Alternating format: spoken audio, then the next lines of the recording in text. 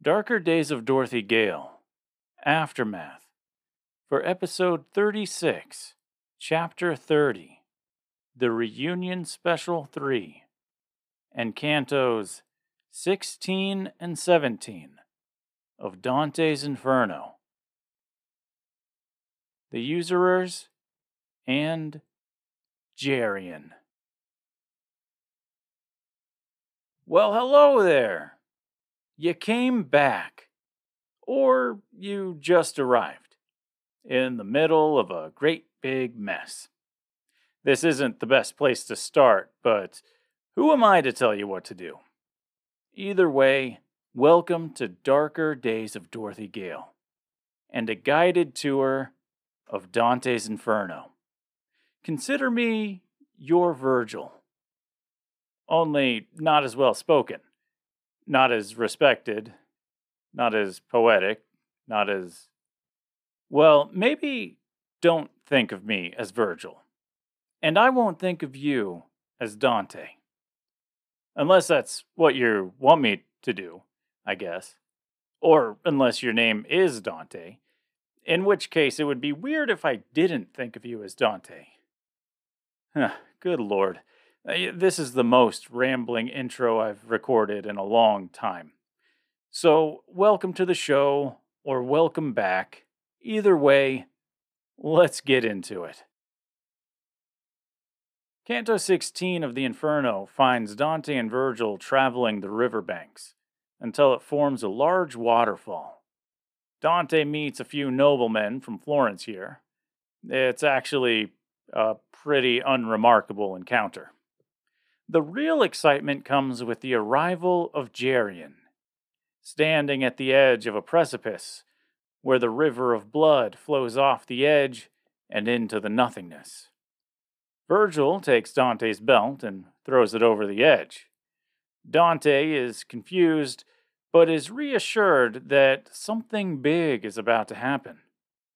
The canto ends with Dante pleading with the reader to believe that what is about to happen is what he truly saw.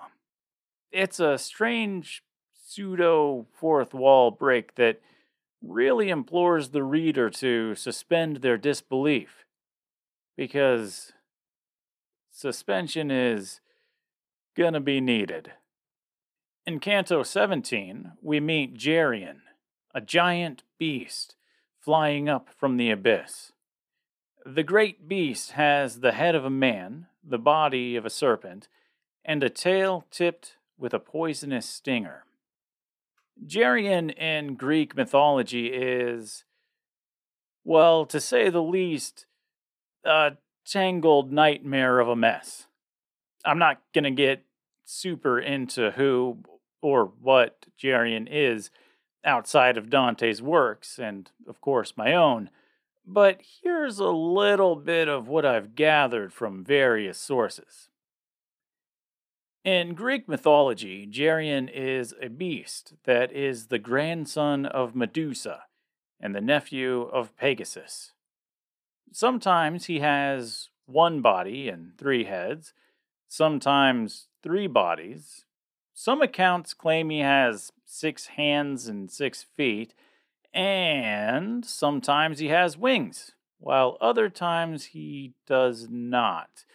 Occasionally, he's described as having 6 legs, which makes sense if he has 6 feet, and sometimes he has 3 bodies connected to one pair of legs.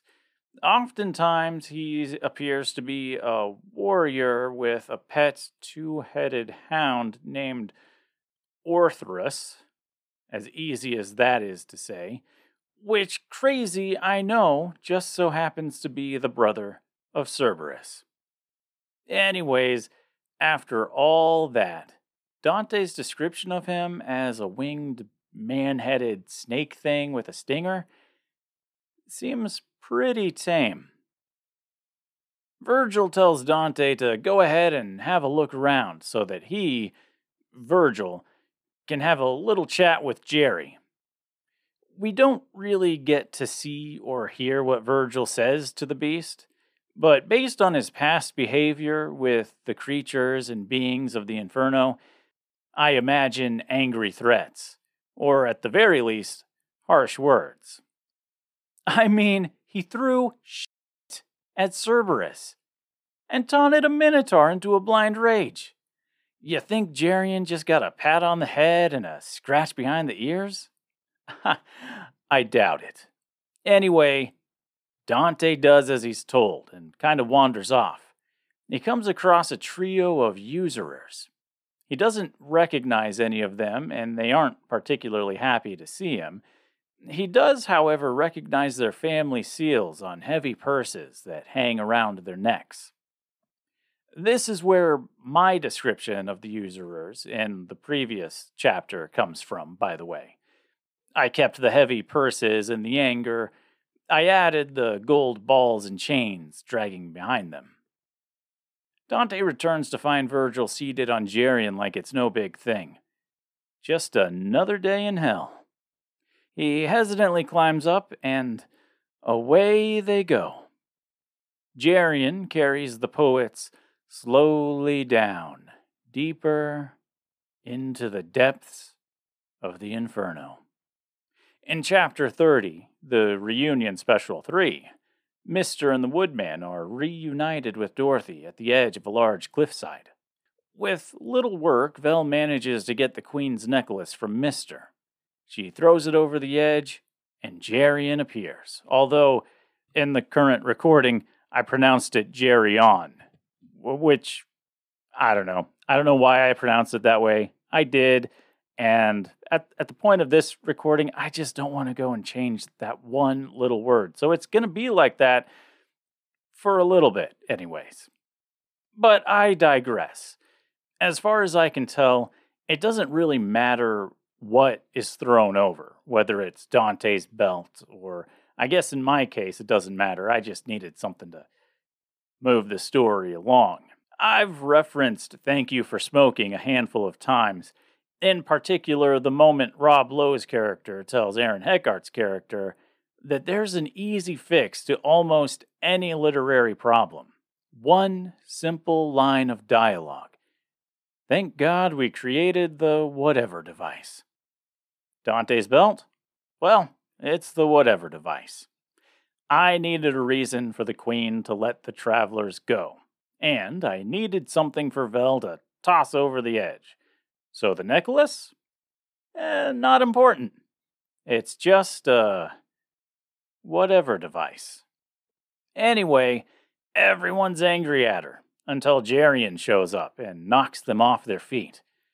I figure since there's no singular description of the monster, I could describe it however I wanted, though it's still somewhat close to Dante's vision. My Geryon has the head of a small child, a scaled chest, giant eagle's wings, a back covered in shaggy fur, and a long tail tipped with a poisonous stinger. The baby's head stands for innocence, the eagle's wings for bravery, the clawed feet for the character's ability to stand their ground, the soft, shaggy fur for the comfort they've all lost along the way, the poison stinger for the dangers they've faced and will face, and the scaled chest for the durability of their physical selves and resilience of their emotional being. Nah, there's no deeper meaning in my description. Eagle's wings and clawed feet because they sounded cool. Scaled chest because it sounded like a dragon. And a baby's head because babies are scary as fuck, and a giant baby head is that much more terrifying. All that other stuff sounded good though, right?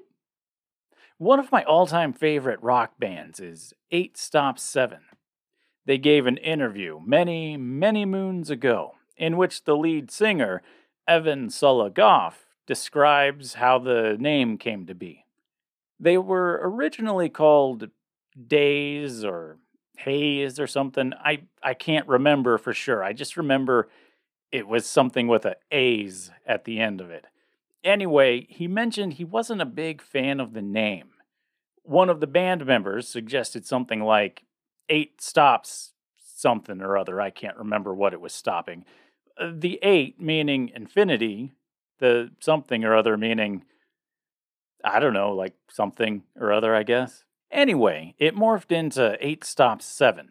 7 meaning something unpleasant or ending or limiting, like 7 years bad luck or 7 days of the week or 7 something or other, I guess. So, anyways, the title of the band eventually, in a roundabout way, came to mean that infinity stops your perceived limitations. Or at least that's what I get from it anyway. The point of all this is to say that the meaning of the band name was kind of formed off the cuff, almost like the name came before the definition. It's something that's always kind of stuck with me. Also, a side note, I think I've mentioned this before. The other side, as in the place Dorothy and her traveling party currently reside, also came from the band 8 Stop 7 and their incredible song, Greetings from the Other Side, although sometimes I think it's just labeled as The Other Side. I also recently listened to Faith, Hope, and Carnage on Audible, which is a series of interviews with Nick Cave by Sean O'Hagan. Cave is a deeply spiritual artist. He views creating art, whether it be lyrics or poetry, short stories or novels, or films or paintings, as something that is almost otherworldly. He describes his work as something taking on a life of its own, as though he's simply a conduit for the language of the universe to manifest. Sometimes you might not know the deeper meaning of something when you write it or create it, but that doesn't mean that deeper meaning doesn't exist or can't exist. I say all of this because sometimes that's how I feel. I didn't realize that's how I felt for a long time, and you might just think I'm trying to model myself or my philosophy after my literary idol, and that's okay. You can think that. But when I wrote Dark Days, I had a very rigid set of guidelines. Retell The Wonderful Wizard of Oz. Take each chapter and throw a few peppers into the gumbo. You know, spice things up a bit. But don't stray too far from the original story. It was pretty straightforward. Outside of a few moments in the introduction of Reginald, I think I stuck to the source material pretty well. And when I wrote Darker Days, I sat down with a similar set of rigid guidelines. Combine the marvelous land of Oz with the Inferno. I had an outline, I had chapters set, I even had a pattern that I was going to follow. This chapter would be a Dorothy chapter, this one would be a Tip and Jack chapter, this one would be Mr., and this one would be Tin Man, and so forth, and so forth, and so forth. And then once I got to the end of the characters, I would go back to the beginning and start the chapter cycle over again. And I would just keep doing that until the book was done. And then, when it came time to write the Inferno part, I was going to do the same thing, but I also had a setup where it was going to be this chapter is this canto, this chapter is that canto, and on and on and on until until the project was all finished. I was going to treat it like I did with Dark Days of Dorothy Gale and the Wonderful Wizard of Oz. That idea quickly went out the window. The story, it began to take on a life of its own. Spiraled out of control, and for the first time in my writing, my characters began to feel more real to me than ever before. I mean, there were times that even I was caught off guard by the plot twists and where things were going. I don't know if any of this is making sense to anyone but me, but I don't know how to explain it any better. This story, it just kind of flowed right through me. And that brings us to now, where I'm attempting to describe my writing process to you.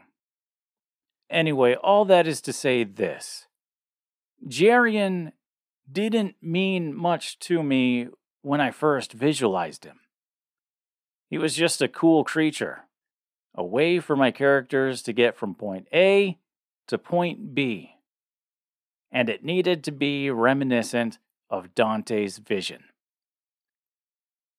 When I wrote this aftermath, when I came up with all that nonsense about the child's face being innocence, the eagle's wings being bravery, and whatnot, it all came to me like it was nothing. I didn't even have to think about what all those characteristics could mean. So maybe, just maybe, that deeper meaning was there all along. And maybe it just took this introspective look to find it. So take from it what you want. This chapter is super short. I think it came out to be about 5 minutes long. And there isn't really much more to say about it. So, if I missed something or failed to address something you feel I should have, or if I goofed on my summary of Dante's Inferno, which is always possible, mind you, let me know. I'm always open to questions, comments, or, you guessed it, constructive criticism. You don't have to like the show. Not sure why you're listening if you don't. But like it or not, you can be nice. I know you can. I believe in you. If you want to get in touch with me, you can. You can always find me at darkdaysofdorothygale@outlook.com. You can find me on Twitter and TikTok, where it's Dark Dorothy G. Alternately, you can find me on Twitter, TikTok, and Instagram, where it's The Ordinary Sun. That's S-U-N. And of course, if social media isn't your jam, there's always the official Dark Days website, ddofdg.com. You can also find links to t-shirts and stickers and stuff there as well. Darker Days of Dorothy Gale used to be on Amazon as an ebook, and even in paperback form. But at the time of this recording, it's not there. The podcast is the only way to experience it. It might be there later on. I'm sure somewhere down the road I'll republish it. Maybe when this podcast is over, when this series is over, or season, whatever you want to call it, is over. Maybe I'll re-release it as Darker Days of Dorothy Gale podcast edition or something silly like that. But anyways, podcast is the only way for now. But if you would like to support this show, buying a t-shirt or a sticker or something really is the coolest way to go about it. And if you would like to support my specific brand of creativity in a more direct financial way, you can always find me at buymeacoffee.com/ordinarysun. Again, that's S-U-N. If you do, I'll send you a handwritten thank you note, complete with a fun little sketch. Also, I'll even give you a shout out on this wildly obscure show, if you want me to. So, anyways, if you don't want to donate to this cause, that's perfectly fine. I totally understand it. I am happy to do this either way. So come back next week for the incredibly intense Chapter 31, The Sad Story of Amelia Driscoll. Thanks for listening.